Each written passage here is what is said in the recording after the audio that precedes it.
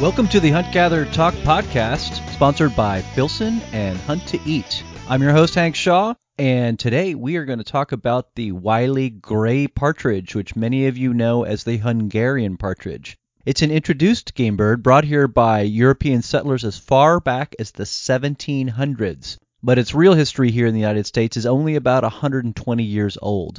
It is thought of as the quail of the north. They're a fast-flying and challenging bird to hit in the field. They make for a great hunt and even better eating at the table.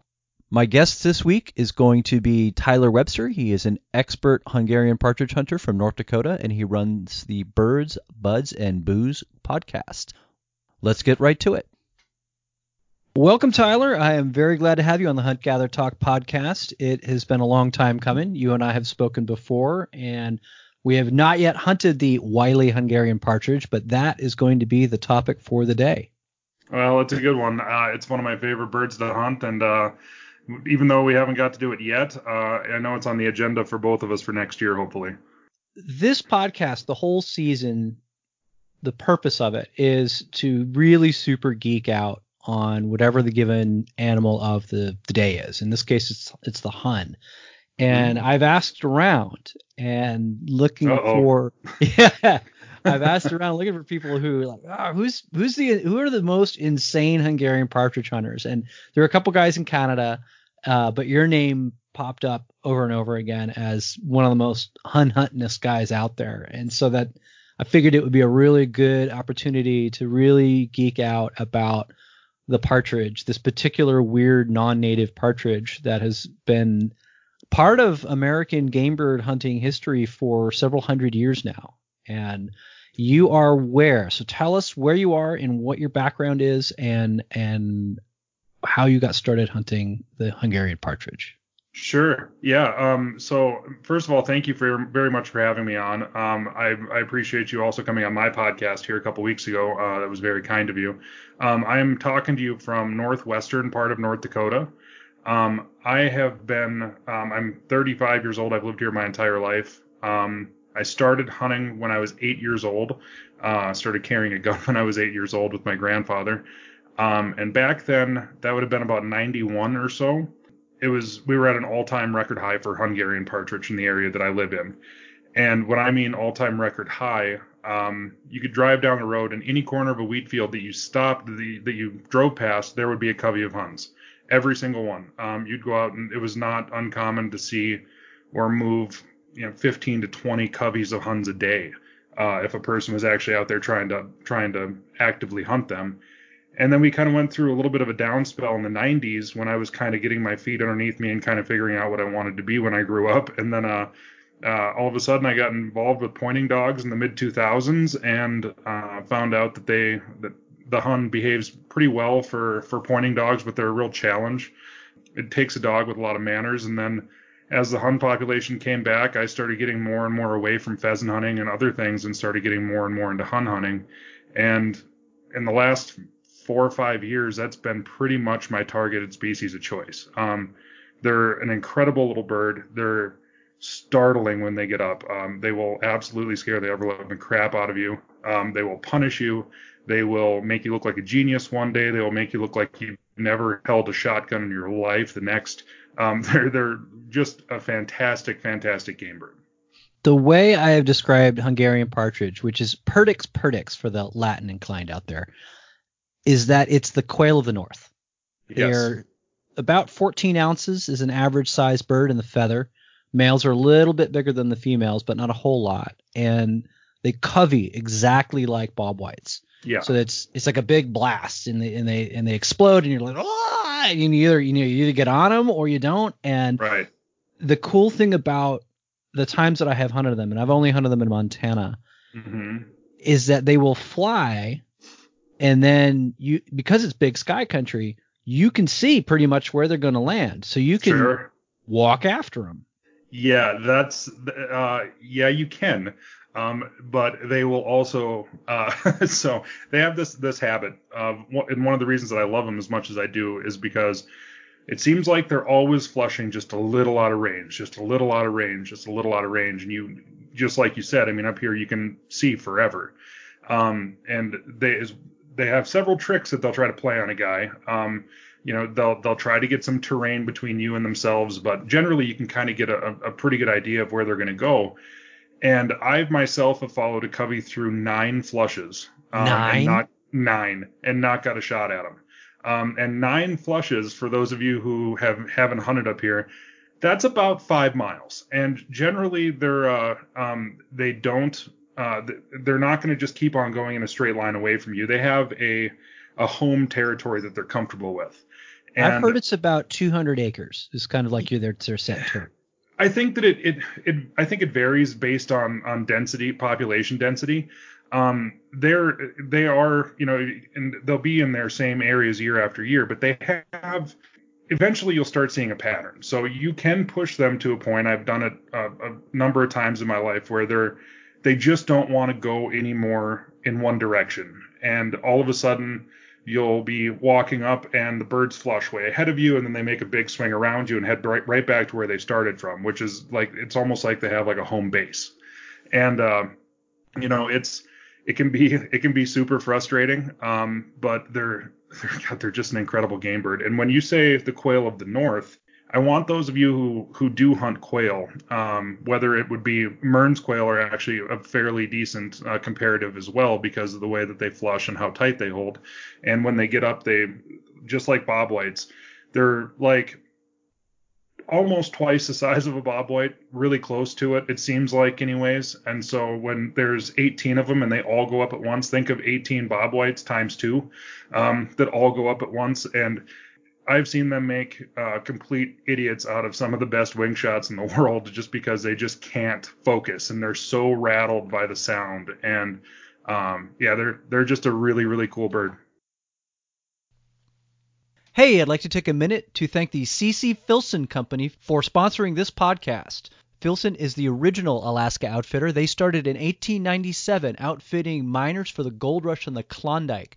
And ever since then, they have been committed to making the best equipment available. I know I've worn Filson for 20 some odd years, both in the field and just around town. I am committed to their upland game gear. I think it's the best. It stands up to everything and it lasts forever.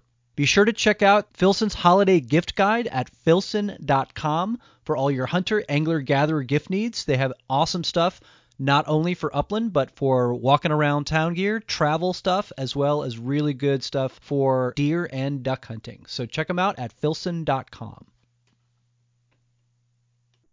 Partridge is native to Eurasia. It's we call it the Hungarian partridge, but because a lot of the initial plants were from Hungary in there, but it's right. The gray partridge is its other name. Right. Yep. The European gray partridge. Yep. So it's not a chucker. It's the chucker's pleasant cousin is the way I describe it. Yeah. At least the ones in my neighborhood are a lot more accessible for the average person, we'll say. In fact, I'm going to be recording a podcast myself with a fella that chases chuckers, and he's 75 years old. And he's still getting up mountains chasing those birds. But for most people that think of chuckers, they're going to think of the ones you shoot at a shooting preserve or a pen raised bird, and those are not what we're talking about. But with Huns, they're a little bit more closely associated with agriculture, or at least they are around here. So it tends to be not as unforgiving of country as the chucker would generally like to live in. For sure. I mean, that's one of the beauties of hunting the Hungarian partridge, is that you're in this wide open, rolling, grassy area. You've got draws, you've got wheat fields. They seem to like hang out in any kind of combination of small grain fields, pastures, and fallow areas, and it's just a pleasant hunt. I mean, you could walk 5, 6, 7 miles, but that's kind of the point. Or 12 or 13. Yeah, but it's still, that's the point. It's not Absolutely. 13 miles at 10,000 feet chasing ptarmigan. Nope. It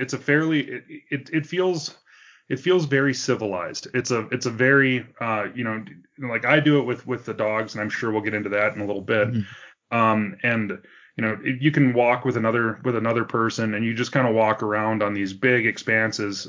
Whether it's, in fact, one of my best spots that I found this year is literally half a section, so 320 acres or so, a half mile by a mile wheat field, just a barren wheat field that was cut. And there was 6 coveys of birds in that particular field, but you just literally walk across it with a friend sitting there talking, just like you and I are doing, and then all of a sudden you look up and a dog's standing on point, and that's when everybody starts getting a little bit twitchy.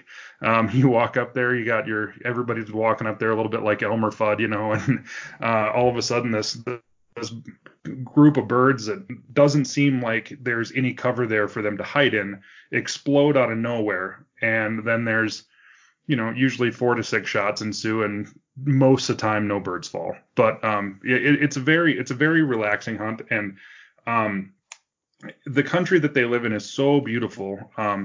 They like old farmsteads. When you talked about draws and wheat fields and stuff like that, you can find them in old farmsteads, edges of sloughs and such. So you don't actually have to be. You're not going to be pushing through super thick cover like you will for pheasants. You're not going to be gaining and losing 5,000 feet of elevation like you will for chukar, and you're not going to be running into rattlesnakes like you will for quail. The one trick, though, is finding places that actually have hunts. And I have, over the last 4 or 5 years, now I haven't gone to your state, but I have gone to several places where I thought there would be Hungarian partridge hunting, and there just wasn't. They're like, well, they're not here anymore. And so I looked up, and apparently they, much like rabbits, are extremely cyclical. They're, like you were saying when you just started our conversation a few minutes ago, that when you were a kid, they just were on every corner, and then sometimes they're not. And Right. I'm not entirely sure what causes that the cycles. I know that they do not like wet winter or wet springs. Right. They're an arid bird, and they typically do very poorly if you have a bunch of rain in, say, March, April, May. Yeah, see, like up here where I'm at, they are the last birds to nest and the last birds to hatch.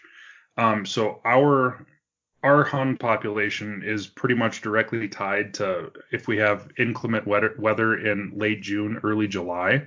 That late, eh? Yeah, our Huns don't like our peak pheasant hatch in North Dakota, according to the Game and Fish, is June 15th. The way that you can, so generally, if the pheasant hatch is June 15th, sharptails are a week after that, and Huns are a week after that. So it'll be right at the end of June or the first part of July. Generally, that time of the year, or at least the pattern has been over the last 15 years or whatever. We get most of our rain in May and early June. So the later in June you get, you'll start getting those warmer days. But it's not even really so much the rain as it is if you get a really cold, like wet weather for a prolonged period of time. Because a mom and pop partridge, they can have anywhere from 12 to 22 eggs or something like that. And it's so they have these giant clutches, but they're like the size of a ping pong ball when they're born, and they don't they don't get their flight feathers for 14 days, so they have to have warm weather or else they get hypothermic and die. And the problem with that is that Huns won't renest. At least this is what I've been told from biologists who should know, but there's no money going into Hungarian partridge research in this country, like none at all. What they say may be right, it may be wrong, who knows, but they will not renest if a single chick survives. So out of the, say probably 14 eggs would be an average clutch. If one survives and the other 13 die, then there's going to be a covey of 3 birds. So that's the difference between a good year and a bad year, is if they have a really a pleasant, warm, dry temperatures end of June, early July, and it's really only about the first 2 weeks of July that it's really super important. Then you'll have the big coveys, kind of like we had this year. So now this year, I'm very protective of my coveys. I know exactly where they are. It's funny, I am with mountain quail here in California. Right. And I've been hunting the same coveys there's one covey that I've been hunting for 15 years. I just know it's there. It's there every year.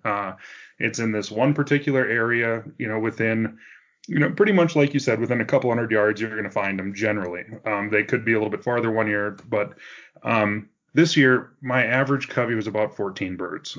We've seen some coveys that were as big as 20, and we've seen, a few of those 7s and 8s. So our general rule of thumb with anybody that I hunt with is I ask them one favor, and that's if you see a small covey, or when you're walking up to a dog on point, you don't know how many birds are there.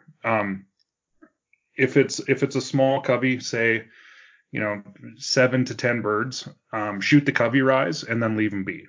Don't go chasing them. Don't go and watch where they go and try to get up there and get on them again. Just shoot them on the covey rise, leave them alone. If it's a big covey where it's 18, 20 birds, if we knock, say there's me and one other guy and we knock 3 birds down out of the covey rise, we're going to be watching that covey to see where it goes, and we're going to keep on chasing it and try to get a couple more out of it. But then we only hunt the coveys one time per year. After that, I won't take anybody back into those fields. We'll just leave them be. I just recorded a podcast with a quail scientist, and this guy, a guy named Dwayne Elmore of Oklahoma State University. I'm going down there to hunt in a couple months. There you go. He notes that at least quail, now partridges could be different, quail coveys are very dynamic in the sense that the covey is not the covey is not the covey. So the covey composition is fluid in the sense that if you shot out that 7 birds, the 4 that are remaining will join another covey. Sure. And any given covey in any given spot can, it's not always the same 14 birds, in other words. So right. I don't know if that occurs with a partridge. And it actually would be something that would be good to know, because then, whether or not your style of hunting huns is actually beneficial, or does it not matter? Sure. And it probably doesn't. The reason that I do it, and I think that it probably has a little bit to do with the time of the year as well. So early in the year, our season here in North Dakota opens up. It's always the second Saturday in September. So, it's the 8th, the 12th, the 14th, whatever it is. When that opening day comes, they're absolutely still in their true family units. You'll see a very discernible difference between the adults flushing and the little ones flushing. And sometimes if it was cold in early July, and they had a failed nesting, I've seen young birds that can hardly fly September 14th that you don't shoot. I just leave them be, because I don't have any desire to shoot, little itty bitty ones that can't fly, because there's no meat on them anyways. Hun veal. Exactly. Yeah. But so later in the year, as it gets colder up here, for those of you who haven't been to North Dakota, yes, the rumors are true. It does get pretty damn cold here. No. Really? I know. Like today was actually beautiful. It was 45 degrees today, but that's probably pretty normal, but it's going to get cold. You can bet on that. But as it gets colder and some of those birds do get, whether it's killed by hawks or owls or hunters or hit on a road or whatever it may be, they will start moving into bigger and bigger and bigger groups. So if there's several coveys in an area and there's a bunch of little 5, 6, 7, 8 bird coveys, all of a sudden they'll move all together and there's going to be one big covey of 30 birds. That does start happening later in the year with huns, and we start calling them super coveys. We've seen coveys as big as 40 birds before. And when you do move a covey like that, it's very, very interesting, because if you move them more than once, they'll actually split back up into their original family groups and go different directions. It's really bizarre, but so all of a sudden, the first time they'll go up, it'll be 30, 40 birds, and then 20 will go here and 20 will go here. And then when you hit one of those other groups, then all of a sudden they split up into like little groups of 5, 6, 7, and 8. And they kind of go back to their old, it's almost like they have like a recall point, almost like quail do. And that seems to happen late October, early November, depending on the weather. They'll start moving up or grouping up into those bigger groups. But yeah, I would assume that they probably have to. And I know that assumptions are bad, but I'm not a biologist, so what the hell do I care? They would have to, the covey dynamics would have to be fluid just for genetic diversity. I would assume. I've often wondered in a covey what the this time of the year in mid-November what the diversity of genetics would be if there'd be cousins and second cousins, or if it would still be mostly brothers and sisters. I mean, like, who knows exactly what that would be, but it would be interesting to know. Well, their churn is interesting. A study I read says the churn rate is 78% per year, that means 78% of them don't make it much past a year. Right. And a typical Hun is 2 years old, typical, that's maximum lifespan. And then they haven't recorded a Hun older than 4, so they don't live very long. Yeah, that would be pretty consistent with most game birds. I remember one of my favorite statistics I ever read is that the average lifespan of a rooster pheasant is 7 months. So, wow. Yeah, so it's like, well, if you're going to be reincarnated as something, that would not be high on my list of being reincarnated. No, you want to be waterfowl. I mean, yeah, the average age of a crane snow or a goose snow is like goose. 7. Right. Also, with Huns, they're pretty aware that they're at the bottom of the food chain. I mean, everything wants to eat them, just like quail and everything else. So they're being hunted literally morning to dark, and well from sunrise to sunset and well past, all 24 hours a day for their whole lives. Whether it would be from I'm sure that coyotes will take some, but I don't think they're a major threat. It's mostly avian predators, owls, hawks, falcons. But everything wants to eat them because they're delicious. Hey, I'd like to take a moment to say that Hunt to Eat is a proud sponsor of this podcast, which makes sense because I own and wear a lot of their shirts, hats, and other gear. When you reach into your drawer to grab a shirt to wear to a barbecue or a conservation event, you always grab the same one, right? Well, you're about to find your new favorite tee. Head over to hunttooeat.com and check out their line of hunting and fishing lifestyle hats, hoodies, tees, and more. They're super soft, they're a great fit, and they're designed and printed in Denver, Colorado. Be sure to check out the new line of Hunter, Angler, Gardener, Cook apparel and use the promo code HANK10 for 10% off your first order. That's HANK10, HANK10, and you get 10% off any Hunter, Angler, Gardener, Cook merchandise you feel like picking up and wearing to your next event. Thanks. So I did a little research on why we have them. Mm-hmm. So the earliest recorded introduction of a Hungarian partridge was in the 1790s in New Jersey, of all places. And I mean, obviously New Jersey in 1790 looked a lot different than it does now, but Right. I'm from there, and there are places in the south of that state where I could see that you could have Huns there.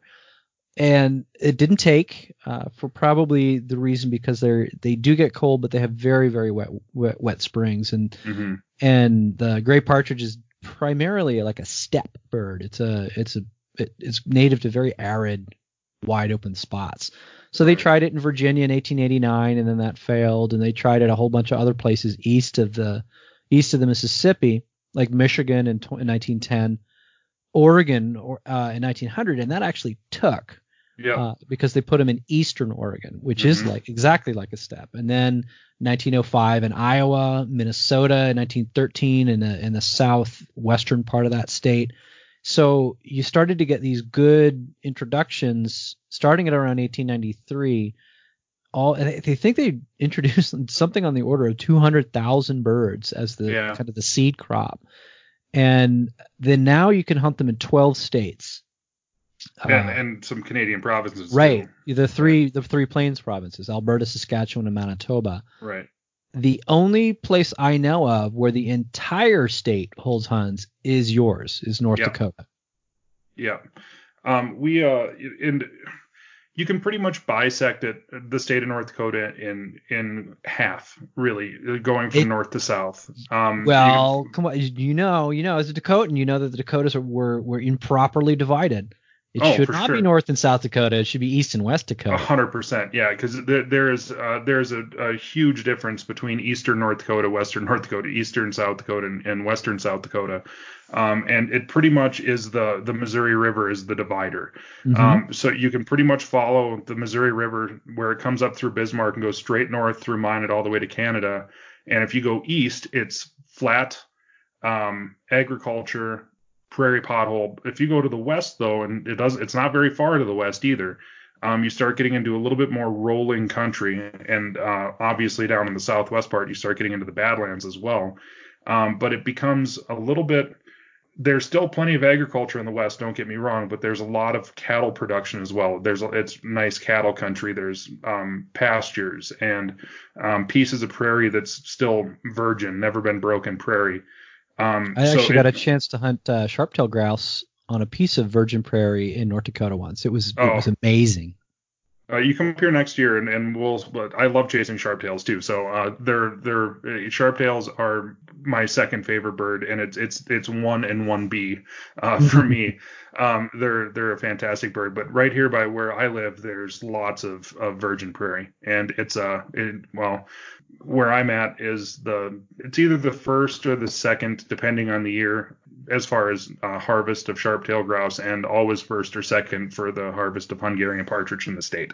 Wow, you're a lucky guy. I live in the right spot. Yep. What was your first? Can you remember the first time you hunted Huns and what lit the fire for you? Well, I can. In fact, I could. I know exactly where I shot my first one.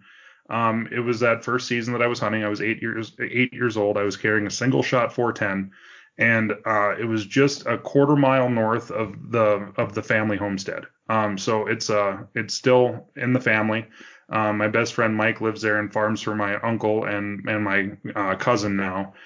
They'd be the fourth generation farming that same piece of land. And so when I was growing up, we hunted birds, but we did it kind of like you do. We were bushwhackers, I guess would be a good way to put it.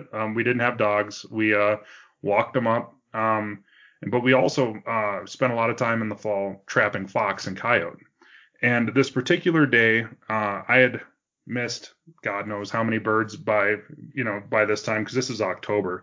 But we saw this covey. We were driving down this prairie trail going to check traps, actually, and we moved a covey of Huns off the prairie trail, and they flew out to a rock pile about 100 yards away. And so my grandpa, God, he was probably only in his early 60s then. Very good shot. He shot a beautiful Browning Sweet 16 semi-automatic that I still have. And he put the truck in park, and he said, "Tyler, grab your gun." And I said, "Okay." And we walked out there, and this covey got up 10 yards, maybe. And I was shooting 410 with 8 shot, and he was shooting a 16 gauge with 6s. And we had to do it's the right word, necropsy, I guess, on the birds afterwards to figure out if I'd hit it or not. And sure enough, one of the ones that had fallen was one that had an 8 shot in it. There was also, I think we got 3. And he only shot twice, so he was pretty sure I got one. I was less sure than he was. I just knew that I'd shot once. And but later on that evening, when we were cleaning the birds, we did find little 8-shot pellets in one of them, and that covey is still there. They're Wow. They're always right there within. They're descendants of that same covey that I was hunting then, and he probably hunted them before that. And we still go out there and chase them every once in a while. Yeah, I wonder about that in my own home turf in the Sierra Nevada, California, with the mountain quail. I wonder if some of those coveys are ancient, having been there Right. decades and even 100 years or more, that occupy the same space. Sure. First of all, I was very flattered when you said that you talked to a lot of people, and they said that I was one of the most Hun crazy people around. But I got my fire from that, but I learned everything that I know about Huns from a man by the name of Benno Williams from Montana. He's got a fantastic book called Huns and Hun Hunting, and he's got a story in there about what he calls the Keystone Covey. And in that book, he talks about hunting the same covey of Huns in the same farmstead for 50 years. He said they're always in the same farmstead. He goes there every year. He said that, he knows if they move ahead of him and his dogs, he doesn't even shoot them hardly anymore. Ben's in his 90s, I think, still out there. I think he still has like 12 dogs. He's just an insane man. But he said that having hunted them for as long as he has, when he moves them, he can almost tell where they're going to go before they do. Like he knows them that well. He said that every year you move them, they go to here, and then you move them from there and they go to here, and then about the 4th time you're going to find them right back where you found them the first time. So like it's built into into their genetics, I suppose, from the escape routes from ancestors past. I would imagine, but like we said earlier, who knows exactly what the makeup of all that is, but it's kind of romantic to think that it would be descendants of that same covey that he's been hunting for 50 years, I guess. I kind of like to believe that. It's pretty amazing. I mean, you hear about goose flocks and they're all family groups, and a big giant flock is a bunch of different family groups. And so you definitely do have very long-lived social birds. Mm-hmm. So I think it's a slightly different deal in the sense that you have long-lived social birds, whereas Hungarian partridge are short-lived social birds. So there must be just a very, it sounds like their lives are very are stressed. They're stressy Sure. birds.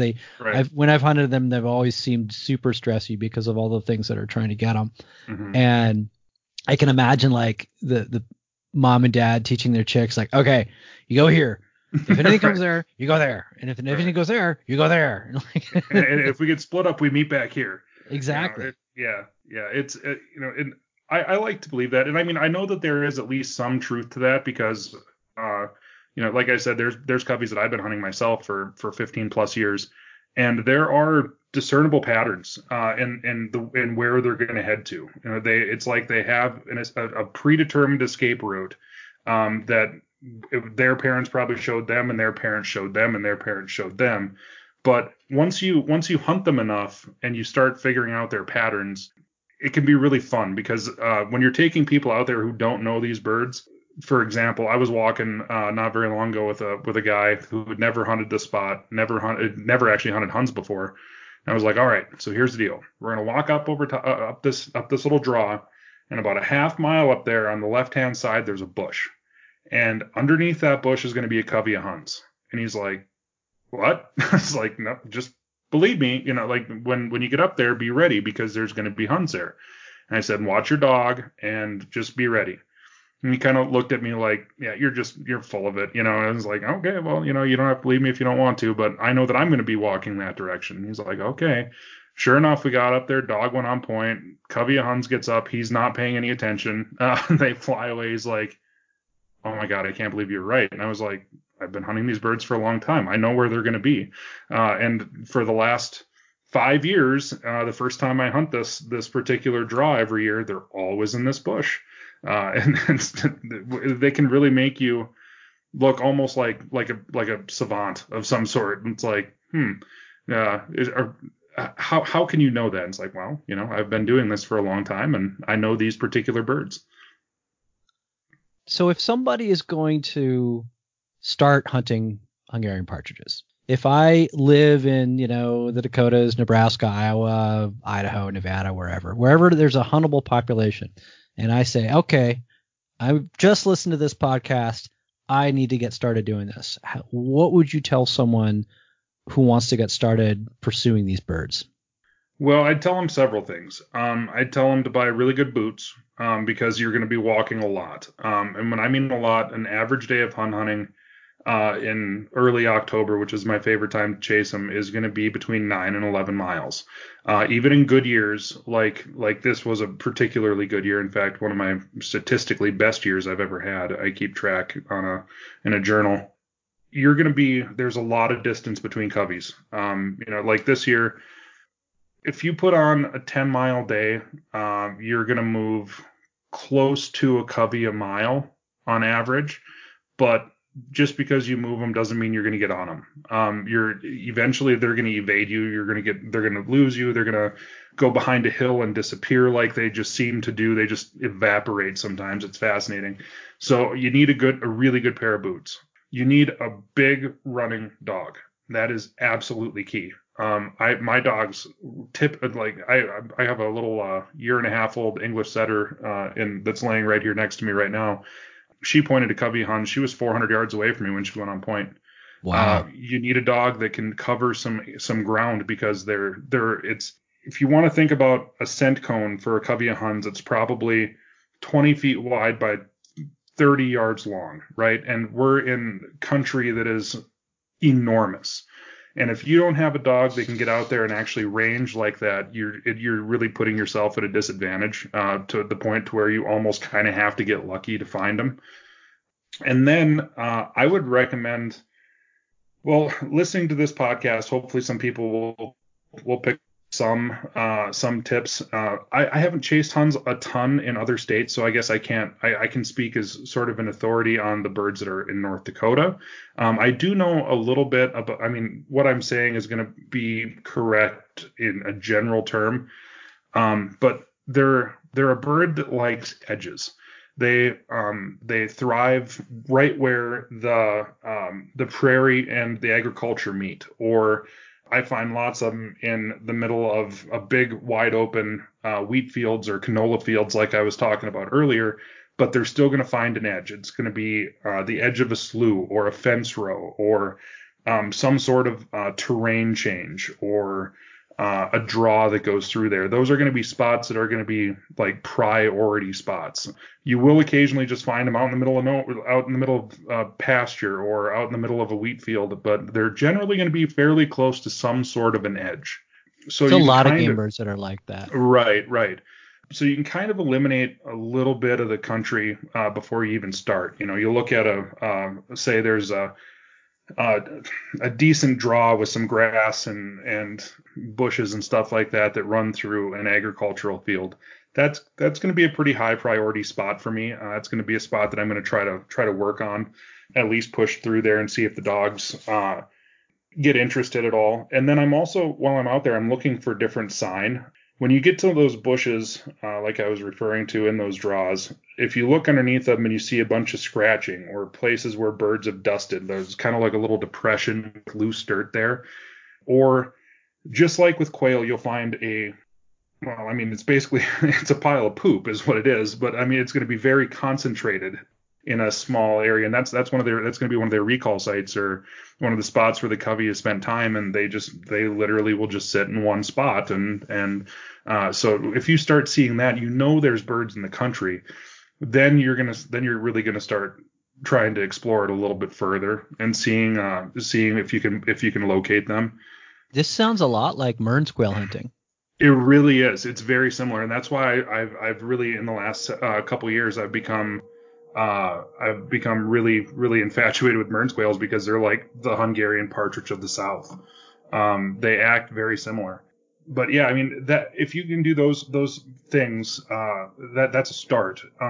The other thing that a person needs to do is the internet's a wonderful tool. The Game and Fish in whatever state you're looking in, they're going to have some information on there on where like I said, I mean, like in North Dakota, I know that they break it down with harvest reports based on counties.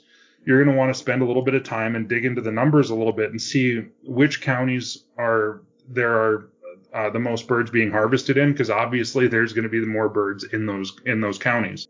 I would go out on a limb and say that there's probably at any given time in North Dakota, probably between 1 and 5 people that are actively out hunting huns, and the one is definitely me. They're not a bird that many people focus on.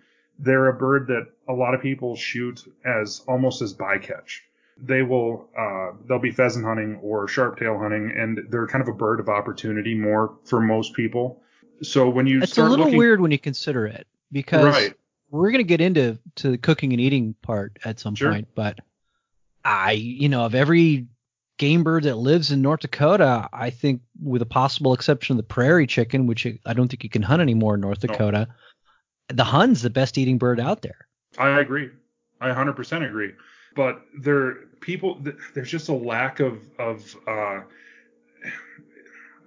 okay, so I'm gonna say something that's gonna offend some people, and I hope that nobody gets real pissed off. But because they're fat and lazy and they won't walk. That's exactly it. I'm fat. Don't get me wrong, but I'm not lazy.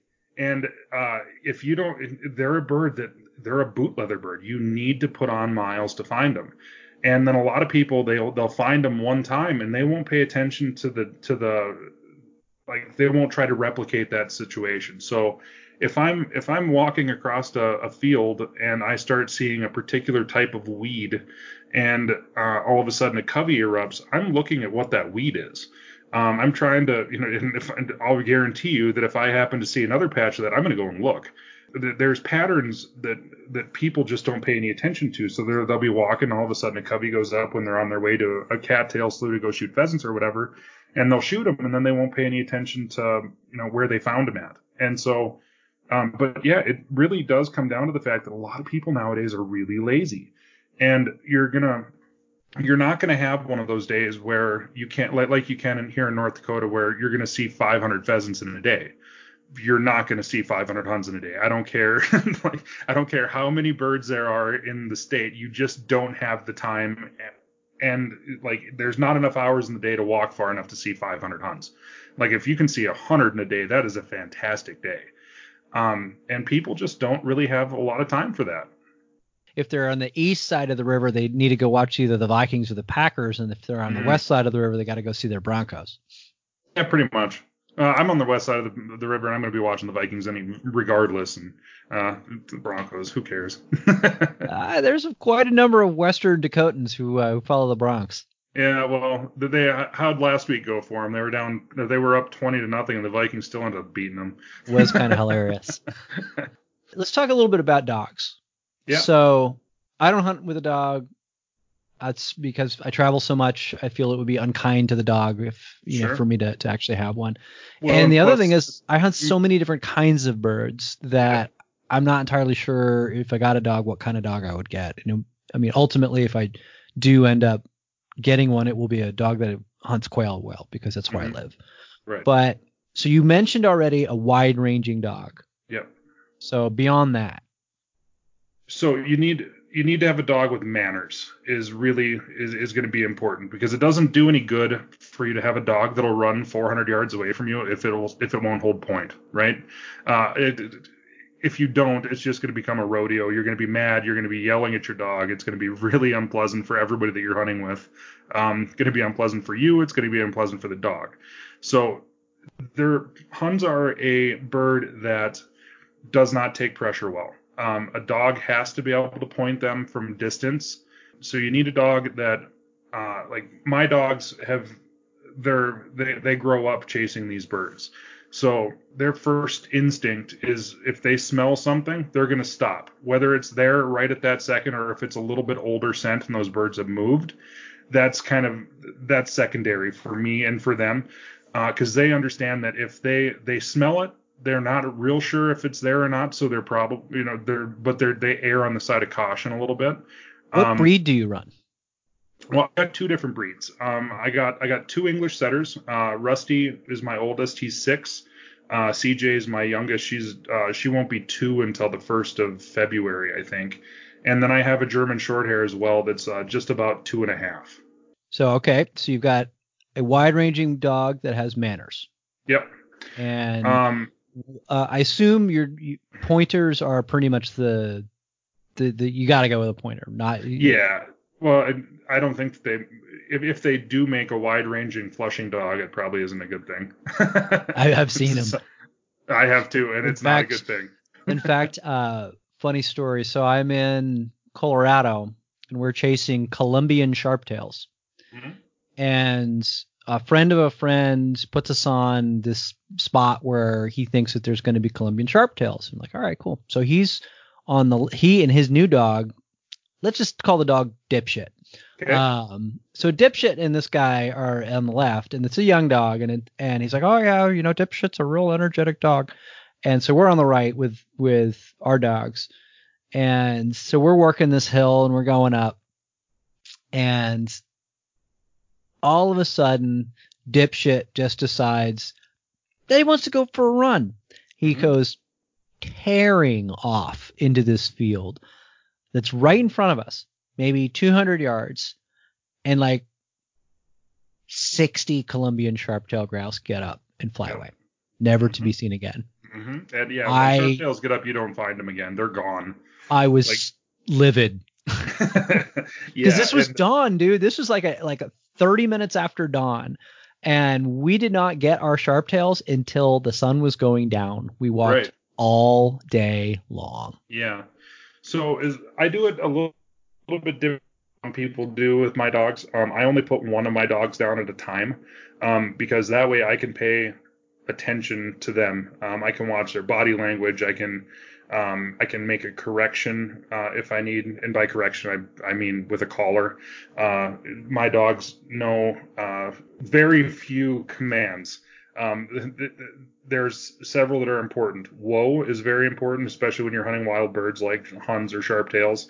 I need them to stop if I tell them to stop, and they do know that command. And they also need to know here. They need to know how to come back, no matter what it's for. Those are the two most important commands that I teach a dog, and that's really mostly it. Other than that, I kind of I let the birds teach the dogs more than me. They're going to learn more from the birds, at least a good, smart, well-bred dog is, than what a trainer can teach them. I'm a firm believer in that. I think that birds make a bird dog. It's not a dog that's that's trainable. They have to learn from the birds themselves. They have to learn what the birds will take, what they won't take. And I got a pretty interesting anecdote about my young short hair that I got right now. I got him almost a year ago, actually, as a giveaway from a friend of mine. My friend's a breeder in Minot, just to the east of me a little ways. And he sold this puppy as an 8-week-old dog to a person who got into a car wreck and couldn't hunt no more. And so the guy gave him back to my friend, the breeder, and with the hopes of, just finding him a place to go where he could hunt. Well, my friend George has 7 dogs already, and he's like, I just don't have time for another one. He said, I know you hunt more than anybody I know. Would you take him? And I said, yeah, I'll give him a shot. This dog was 14 months old. I don't think he knew his name. I know for sure he'd never been outside. Wow. And so I worked with him all last November, December, January, and I shot plenty of birds over him in North Dakota, Kansas, Arizona, everything from Mearns quail, pheasants, huns, some sharptails, but not many. And then this summer, he went to a trainer over in Montana, a friend of mine named Todd Lehner, who put a really good foundation on him because he was behind the curve. He was almost 2 years old. He'd had no experience at all in the first year of his life. So I wanted to get him kind of caught up to where the rest of my dogs were. And when he came back in August up here, we have what we call a training season where you can go out and you can run on wild birds. So it's going to be young sharptails and huns and pheasants. Can't carry a gun, obviously. It's basically like practice for the dogs. And the birds. And the birds too. Yeah, it really is a little bit of that. So what we do is as soon as you move a bird, you get any kind of dog work on it, you get the hell out of the field. Basically, it's like my scouting season. And it's very, very valuable for getting the dogs into shape, getting myself into somewhat less of a round shape, getting my legs a little bit warmed up. But the bird, when you're not paying attention to shooting anything, you can really pay attention just to the dog, and you can make the corrections at the appropriate time. And the short hair came back from the trainer. His name's Bo. The dog, not the trainer. The trainer's name is Todd. But Bo he was struggling a little bit. He wanted to take one more step. He'd smell him. He'd stop for a second. He'd want to take a step. He'd take a step and the bird would go. And so he was and you could see every time he'd start kind of moving it back just a little bit. And then he'd stand a little bit longer and stand a little bit longer. And it came all the way down to opening day. Opening day this year was the 14th of September, and he still wasn't doing it right. It just seemed like he just couldn't make himself. It was almost like he didn't believe his nose. And opening day this year was like 85 degrees, and so we hunted a little bit in the morning. Yeah, and so with my 3 dogs, I have a rotation that's set in stone. I never vary from my rotation. I hunt my dog Rusty first, CJ second, Bo third. The rotation stays the same. So if CJ finishes one day, Bo gets the first hunt the next. It's the only fair way to do it in my mind. And so Bo was the last dog to go. We had to wait until about 5:30, 6 o'clock in the afternoon, and I had one spot that I wanted to go and chase huns in. We'd been chasing sharptails during the morning, and this dog literally hadn't done anything right during the training season. Like, I mean, he found birds, but he flushed them. I mean, whether it was within range or not, it's inconsequential to me. I mean, he hadn't put it all together yet. And so we're walking across this field towards this little draw that's kind of runs through this ag field, and it's got the draw's got nice brush in it, and this covey of Huns kind of flushed really wild for whatever reason. I don't know if they were just going back to cover after they were done feeding, or if they saw us or heard us or whatever it was. Usually opening day they don't do that, but anyways, they went into this spot just past this big cottonwood tree, and I watched this short hair. He was kind of working, and he's probably 200 yards ahead of me, and all of a sudden he locks up. And I had some friends up from Michigan that were up here to hunt. I mean, they were hunting sharptails, but they wanted to shoot some Huns, and I was like, oh god, this dog's going to screw this up, you know. And there, I watched this young dog. He slammed on point, and he never moved a muscle. I mean, not a single muscle. And we're walking up, and two deer get up in front of him, take off running. And I was like, was he really pointing deer? I was like, we saw those Huns go in there. There's no way that he stood through those two deer running. I just knew that dog wouldn't do that, you know. And so he stood there, and then the other guy's dog got in front of him and went on point, and Bo never moved. And then we walked like 20 yards past him, and he never moved. And the covey of Huns went up, and we shot 5 out of the covey, and he went and retrieved all the birds. Wow. And like it was like a game time moment where he's like, I know what I have to do. I'm going to stand here. I'm not going to move. If the birds go, they go. But I'm not taking one more step. I was going to ask you that. I was going to ask you because a lot of times, especially with chuckers, you'll get a dog that will go on point, and then the birds will run away. And so you'll get up to the dog, and then the dog will have to like reestablish a point because the birds just ran 100 yards. Mm-hmm. Do Huns do the same thing? Huns will move a little bit. A long ways for Huns to move is probably 50 yards. Their defense mechanism is not running like pheasants or chuckers. Their defense mechanism is going up in a massive ball and in the confusion getting away. That's their number one defense mechanism is that. They will move a little bit, but it's not going to be very far. So if you see where they go down at and you get up there, if they didn't reflush and fly away, they're going to be in that area within like really, really close. I mean, 30 yards is a really long ways for them to run, really. Gotcha. So as far as a shotgun is concerned, you pretty much want to shoot a 10 gauge with number 9s, right? Pretty much. Yep. 3.5 inch 9 shot. Yeah, that'd be the best. Yeah. Open cylinder, open choke. Fully open choke. I shoot a semi-automatic 20 gauge. I've never liked double guns, and I know there's a lot of people out there that will shame me, but you know, screw them. I've always shot semi-automatics well, and I like them to carry. So I shoot a semi-automatic 20 gauge, and I move on my shot size through the year. So for starters, opening weekend, I'm shooting 7.5 low base, a good low base shell, and I'm shooting improved cylinder for a choke. As the season goes on and the birds get a little touch more wild, and they start getting a little bit more plumage and denser feathers, and they start feathering up for the cold weather, I start moving to 6s. And I'll go from shooting 7.5s and improved cylinder to 6s and a modified. I've never shoot anything tighter than a modified. I think that, you know, full choke is, you know, waterfowl choke. I'm not going to chase. If I can't shoot them with a modified, then I don't need to be shooting at them. But they will take a little bit more punishment than, say, even a sharptail will. Sharptails they have a way of, like, if you hit them with a pellet in the toe, they'll just like lay over and die, and or wait for you to come up and kill them. Rough grouse do that too. It's weird. Yeah. Huns are a little bit more like pheasants in that respect, where they take a little bit of punishment to bring them down. And then when they do get down, if they're not dead, they're not going to sit there and wait for you to come and find them. They're gone. They will run. They'll run when they're wounded. Yeah, absolutely. And you need to get up there as fast as you possibly can and get a dog there if you don't think it's dead. The other thing that happens occasionally on the covey rise is you'll shoot multiple birds and then you'll kind of lose track of where they are or how many birds come down because there's so much confusion. Everybody's like, oh, I got two. And there's only like 4 birds that went down because everybody shot at the same 2 birds. The Al Pacino at the end of Scarface thing. Yeah. And it does happen. So I carry these little, they're pieces of orange flag with a clip on them. And when I walk up, I put that orange flag with a clip on the first spot that I find the first bird or where I think that first bird went down at, just to give me a place of reference.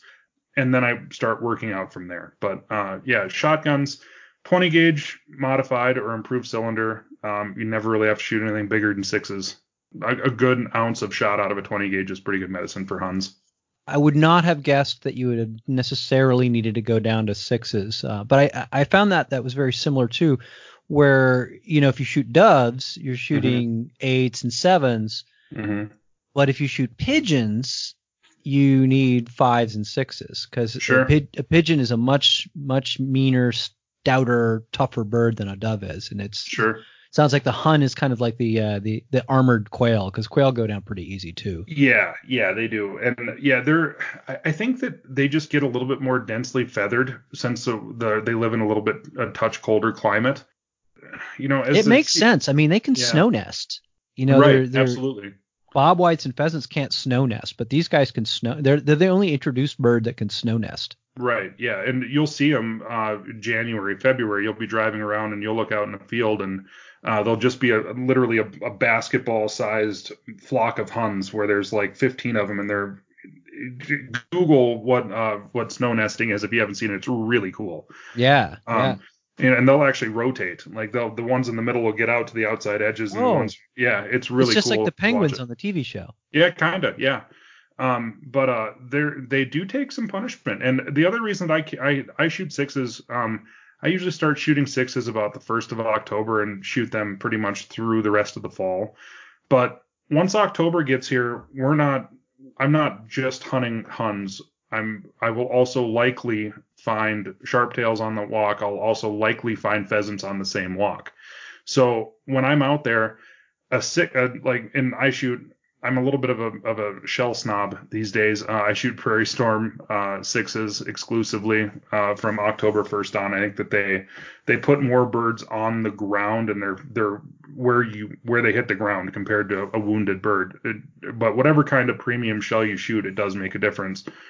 But I shoot Prairie Storm a lot too. I like it. It kills them, and the number of birds that are dead where they fell is way greater than they are with the cheaper, crappy shells.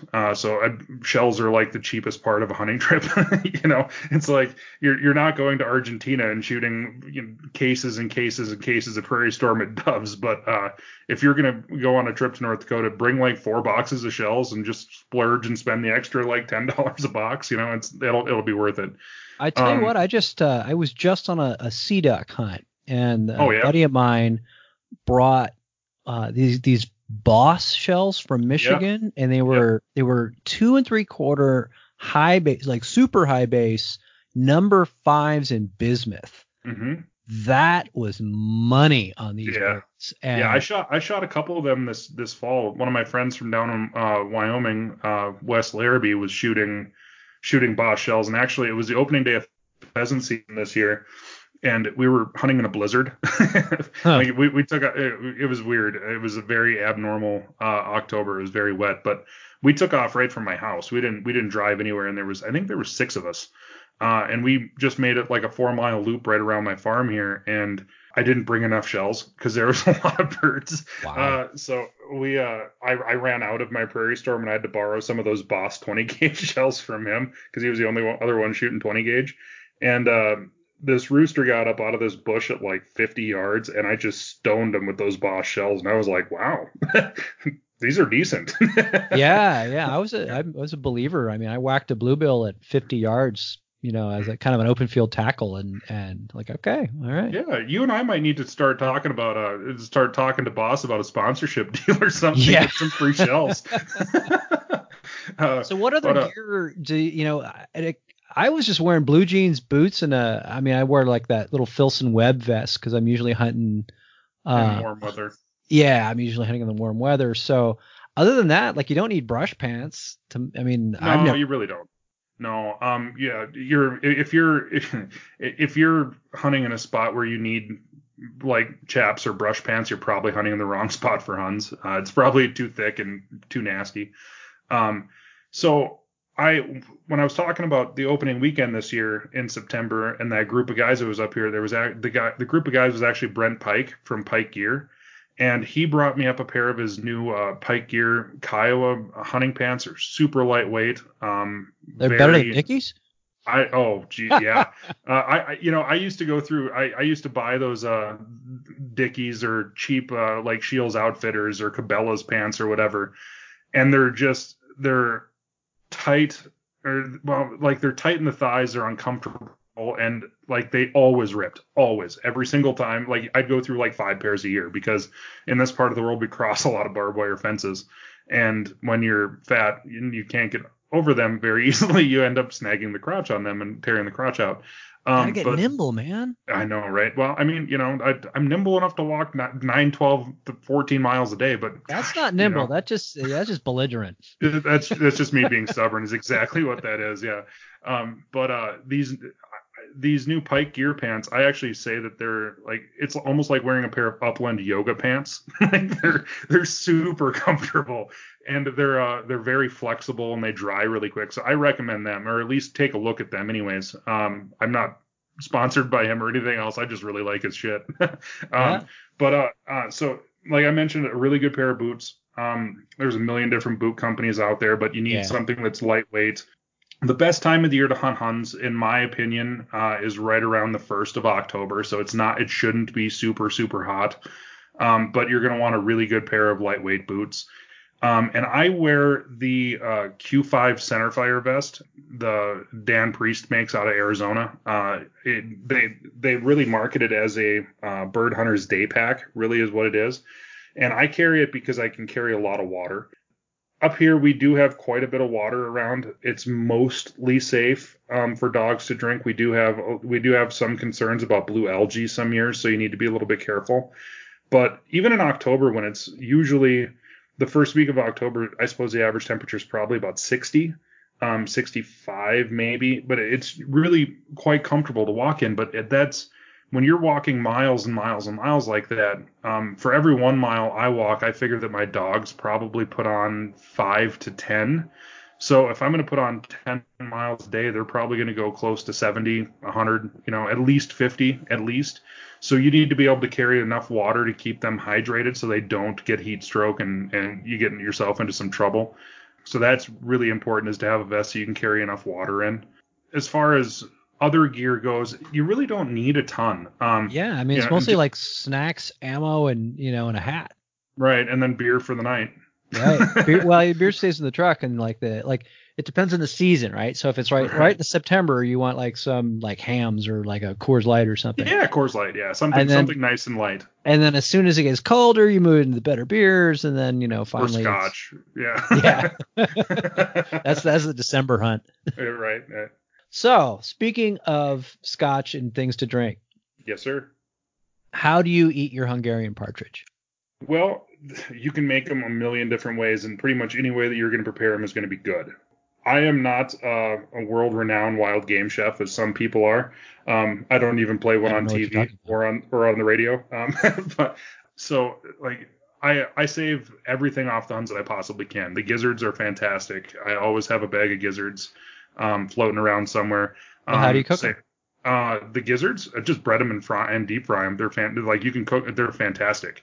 That is so North Country. Yeah, the first time I ever saw that, apparently they do it in the South too, but the first time I ever saw that, I was in Choteau, Montana, and I was with my friend Tim, and we were deer hunting. And this is the night before. We had just pretty much almost died because I was driving I used to have a Toyota Tacoma, and so it's a blizzard, and I'm driving up over an overpass, and there's a dually coming down the overpass as I'm going up it. I thought, I should slow down a little bit. So I just go dink on the brakes, and the Tacoma goes broadside to the dually. I can see the sweat on that guy's forehead as I go right in front of the dually. We go over the overpass, and I remember saying to my friend Tim, "This is it." Yeah. He's like, ah, and it's like that scene from Planes, Trains, and Automobiles. Where like, but I managed to steer the truck between the fence posts and go through the barbed wire and go boom, boom, boom, boom, and we'd land to stop in a disc field. Coffee's everywhere, and I look at him and he looks at me, and then we listen to the truck and I get out of the truck and then it seems okay. Yeah, seriously. And then we're like, I guess we're okay. And then so we got back in the truck, got out of the field because it was 4-wheel drive, thank God, and then went right to the bar because like we're not gonna hunt deer right now. That was a sign. So we got, of course, a couple of Budweisers when we got in there, and then the first thing we saw on the menu was fried gizzards and red beer. Yep. Like, wow, we are not in Kansas anymore. Well, you probably could find that in Kansas too, but I bet you could actually. But yeah, like deep fried gizzards are fantastic. And hearts, you can. I mean, same thing with. I don't think you can mess up hearts or gizzards, to be real honest. There's a lot of people that don't save them, and it's really kind of a shame. People don't know how to clean gizzards, which are really kind of a nice little treasure inside that little bird. And I save them out of sharptails. I save them out of pheasants. And I saved them out of every bird because I mean here's a case in point: a snow goose, right? Mm-hmm. Pull the gizzard out of a snow goose and hold it in one hand. Yeah, now hold a hen teal. Right. Hold a hen teal in the other hand. They're the same weight. Yeah, really. I've never pulled the gizzards out of a goose. I don't hunt a ton of upland or a ton of waterfowl. I'm more chasing upland.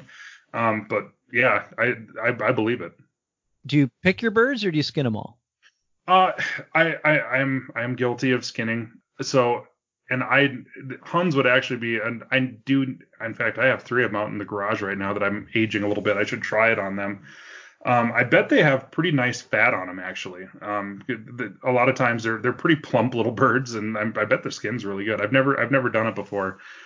So one of my favorite things to do with them is once you get the breasts out, I take all my legs and I put them in a bag, and I got my leg bag out in the freezer. And I just keep on adding to it over the year. I do that with ducks. Yeah.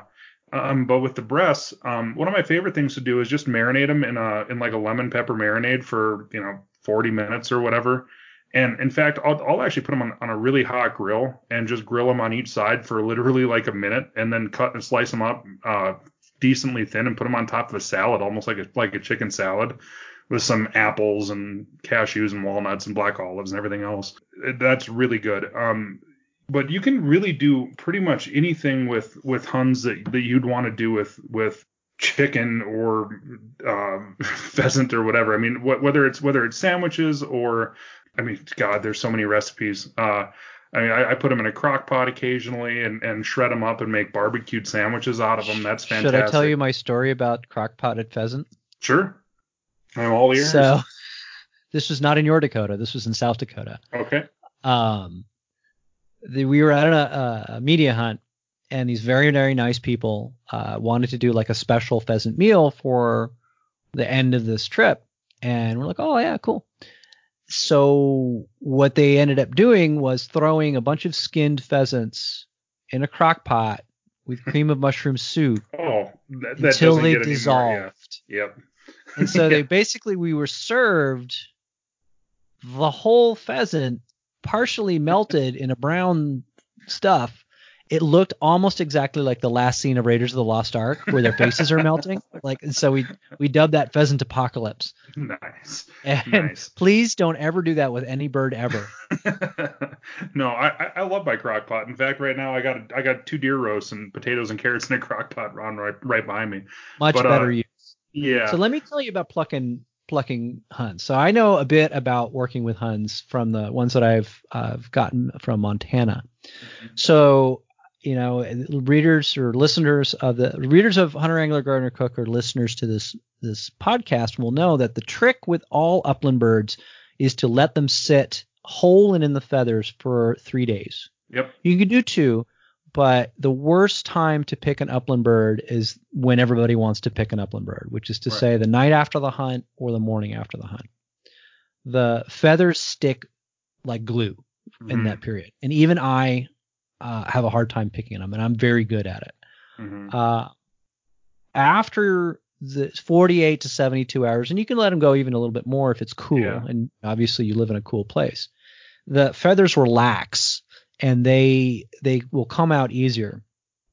The trick is just, it's all finesse. Everything about plucking an upland bird is finesse. You can actually manhandle a duck, and the skin is so thick that you'll be okay. I believe it. You can't manhandle anything upland, and especially the smaller gallinaceous chicken-like birds like a hun or a quail or a chucker. So they have two different kinds of feathers. There's the little teeny under feathers, and then there's the display feathers that make them look pretty. So all of those feathers that make them look pretty, and typically it's on the left and right edge of the breast. Then it's the flank feathers. Like imagine, if you were a bird, it would be like where your jeans pockets are. So those are places where it's going to rip. The side of the breast is where it's going to rip, and then the neck is where it's going to rip, because the neck has like if you grit your teeth like that, and the kind of the veins or the tendons stick out on your neck. Well, the bird has the exact same thing, and where the tendons stick out when you grit your teeth is the same structure that a Hungarian partridge or really any gallinaceous bird is going to have. That's going to be the feathers that'll rip. So in between the high points are the darker, easier feathers. So the way that you pick any bird is there's a lot of zen to it. You have to be calm. You have to pay attention. You have to, you can't rush it. You can make it go quickly, but a lot of this is being nimble with your fingers. And a lot of times you're picking one feather at a time, but you can go pick, but it's still one or two feathers at a time. The biggest mistake everybody makes is to grab 4 or 5 feathers and try to pluck, and then you're just going to ruin it at that point. So, and always work with an ungutted bird, because if you have a gutted bird, now the exception is a wild turkey because of thermal inertia, but that's another story. But for these small birds, they don't stay warm that much, and they're going to be fine, especially if they're in the refrigerator. The surface tension of the skin, and you use your off finger a lot of times to keep surface tension on the skin to pick that bird. Once you get it, you can, just follow my Instagram feed. I will take a picture of more or less every plucked bird I take to show people that it can be done. And once you get the hang of it, you're welcome. Like you're gonna talk to me in a year and be like, oh my God, I thought I loved Hungarian partridge, and now I really love Hungarian partridge. Because the difference between them is this. So, have you ever had a ruffed grouse with a skin on?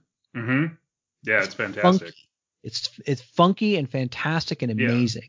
Yeah, it tastes nutty almost. Yeah, it's like if you take the skin off, it's like it's okay. Same deal with a pheasant. Like a 3 or 4 or 5 day old pheasant that's been plucked and cooked is amazing. A fresh pheasant's a boring chicken. Yeah, and also fresh pheasants. I age all my birds, and I've been doing it for several years for many reasons, but part of it's because there's a little bit of me that's kind of lazy when I get done hunting. I don't really want to clean birds. It's good lazy. It really is. But so I got an aging table in my garage. This time of the year, my garage stays about 40 degrees, and I have 9 roosters and 3 huns in there right now that have been aging for about 4 days, and tomorrow I'm going to clean them.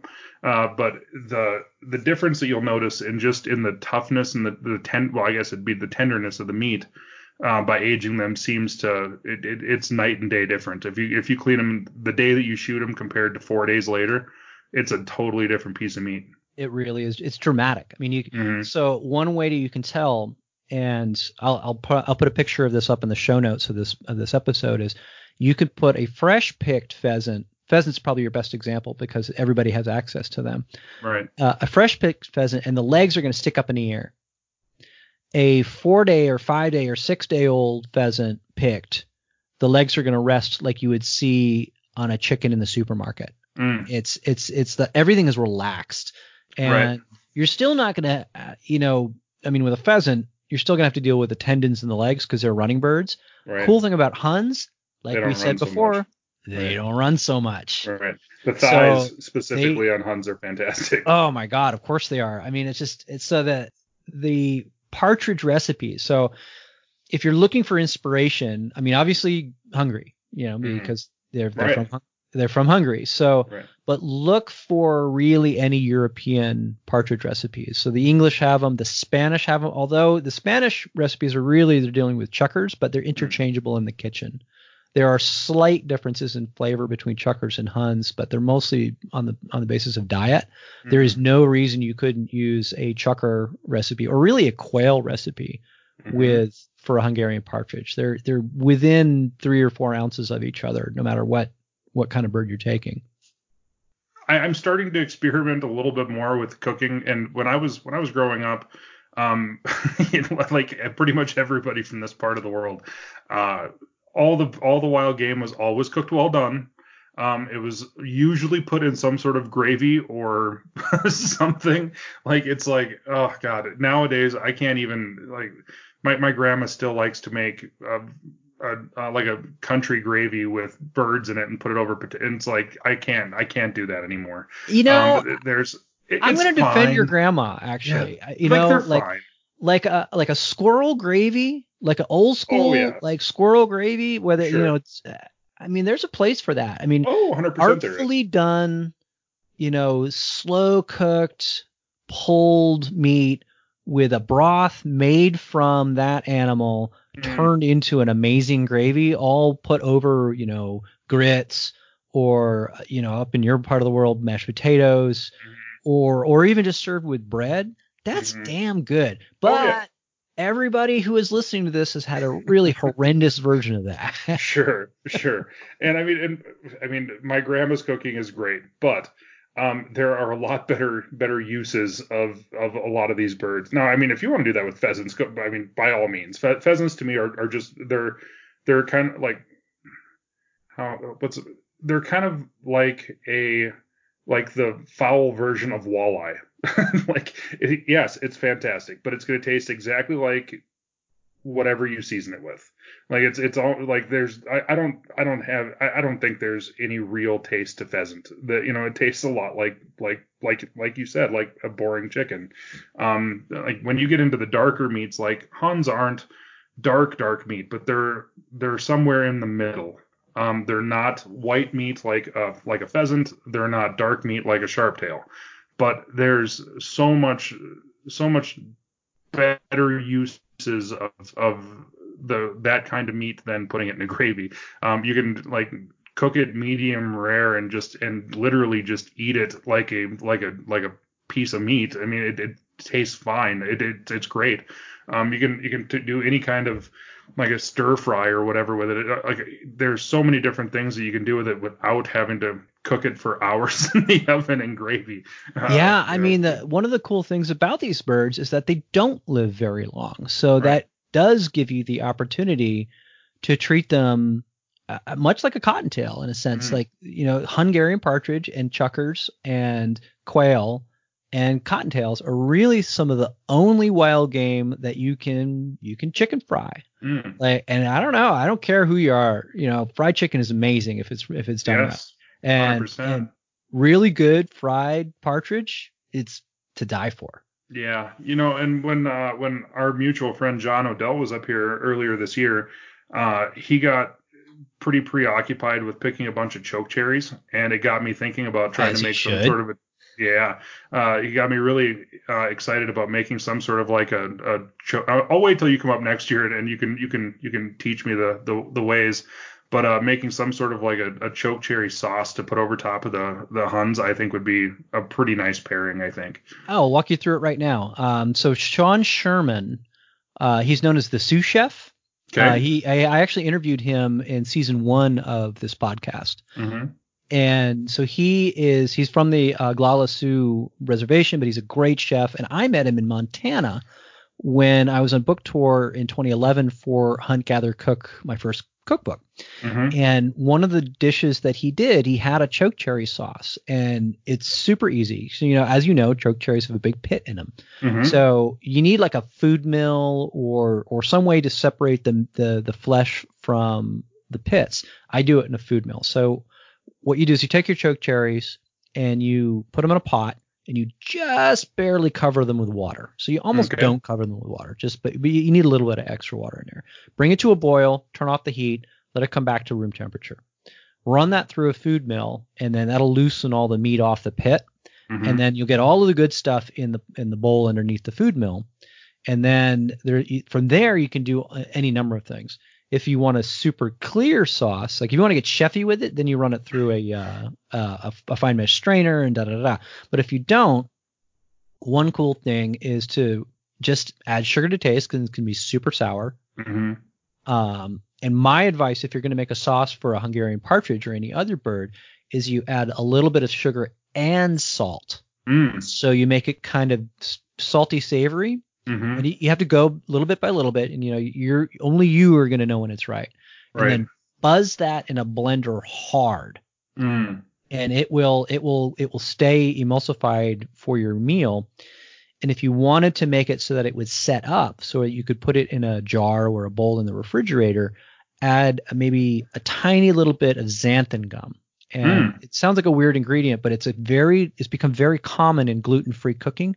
So chances are, if you've got a health food store or a Whole Foods, or really even any big grocery store now, because of the whole gluten-free thing, you'll find it in that section, and it's called xanthan gum. And just like a half teaspoon will hold that sauce completely together for weeks and weeks, and then you can use it as you need it, and it will hold up even if you reheat it. So that's basically, it's choke cherries, water, a little salt and sugar, and then you're good. Yeah. Now, if you want to add one extra bit, what I would do is I would add chili to it too, to add a little zing. Well, since I take a road trip every year down to Arizona, I do have a little bit of Hatch chili powder in the cupboard. There you go. Something like that would probably be pretty good in there as well. But like when I'm out sharptail hunting or hunt hunting, if I walk past a chokecherry bush, I like to just eat chokecherries right off the tree. I mean, they're really good. A lot of people think they're kind of bitter or a little bit sour, but I've always liked the taste of them.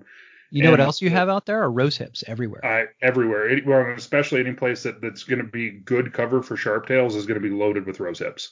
I designed a rose hip glaze for roast sharptail because of that. Yeah, that'd be. I'm just starting to experiment a little bit more, and seeing the wild fruits that we do have up here. We don't have a ton. We don't have like blueberries and huckleberries and stuff like that like they have in Montana, but there is a lot of chokecherry trees, and we have piles of rose hips. And rose hips are they're kind of a. If I tell everybody that if you're walking around, you start seeing rose hips where you're walking, you're going to find sharptails. They love rose hips, and the Huns will eat them too. So pairing that with something that, it's almost like they just complement each other, because they're there for each other. You know what I mean? Absolutely. So we're running out of time, but I want you to leave us with, and you may have to think about this for a second. What makes Huns magical for you? Why, other than the fact that you live near them, what makes them so special? There's a lot of things that really have that they have such a special place in my heart, because I connect them with my childhood. When I was growing up, that is what me and my grandfather, like, those were the birds that we wanted to chase. And it was a little bit because there were just so many of them at that time. And then we went through several years where there were just none. I mean, if you've seen a covey over the course of a weekend, you wouldn't even shoot at them, because there were just so few birds around. You just wanted them to come back.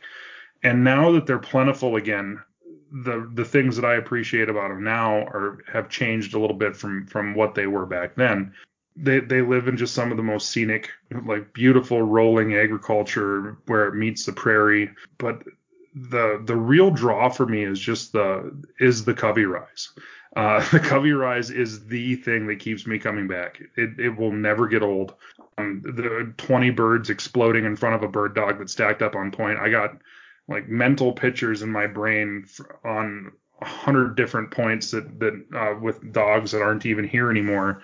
And the birds taking to the air, and most of the time not any of them falling. That's what keeps me coming back time after time. It's definitely the covey rise. It's an amazing bird. I mean, I have only hunted them a couple of times, and I need to fix that. And I think I found the guy to do it with. Yeah, man. I'm really looking forward to next fall. It's going to be I've been telling everybody that next year may be the year that we talk about for the next 20. We had an unbelievably wet September and October up here this year, and wet to the point where there was a lot of crops that were ruined. So there's so much food out there for these birds that are there, and there's going to be coveys of huns that never get hunted this year, that never get seen by hunters because they're in standing crop and you can't access it. So next year, I predict, I'm going to be bold, and I'm going to predict now that if we get a decently warm June and July, that next year is going to be one of the best years that I can ever remember for huns. So next year, you might be coming at the right time, Hank. So shall it be said, so shall it be done. Now, right before we go, tell everybody about your podcast and where they can find you on the various interwebs. Sure. Yeah. I've had a podcast now for, this is my third season, I guess. It's called the Birds, Booze, and Buds podcast. It's available any place you find podcasts. It's on iTunes and Stitcher and all Google Play and all that good stuff. I have the Birds, Booze, and Buds podcast page as well. That's generally, there'll be some shenanigans posted on there occasionally of me and my friends having too much scotch after we get done hunting, when we have pheasant feathers tucked behind our ears and we're jousting with them. But there's a lot of pretty fun stuff on there, as well as some really good pictures and different. I post all my podcast episodes on there, including the one I did with you here just a couple weeks ago. Also, the Birds, Booze, and Buds podcast on Instagram. Awesome. Well, thanks a lot for your time. This has been super fun, and I can't wait to get out there next year. Oh, man, it's going to be fun. Well, hopefully we cross paths sometime yet this winter. I know I'm going to be down in Arizona for a very long time. It seems like I think I'm going to be down there for a month. So if you and Holly, or just you or whoever are down there, get a hold of me, and maybe we can get out and chase some Mearns quail one day. Sounds like a plan. All right, bud. Thanks a lot for this. I appreciate it. Take care. Yep, you too. Thanks again for listening to the Hunt, Gather, Talk podcast. I am your host, Hank Shaw, and you can find me on social media at huntgathercook.com. You can find me on Instagram at huntgathercook, and I also run a Hunt, Gather, Cook Facebook group, which is a private group. Just tell me you heard about the group through the Hunt, Gather, Talk podcast, and I will let you in. I'll see you in 2 weeks with our next episode. I'll be interviewing Dwayne Elmore, one of the nation's foremost bobwhite quail experts, and we're going to talk about, yes, you guessed it, bobwhite quail. This is an especially excellent episode. I'm really proud to bring it to you. Can't wait for you to hear it. Take it easy. Again, I'm Hank, and I really appreciate you listening to the podcast. Bye.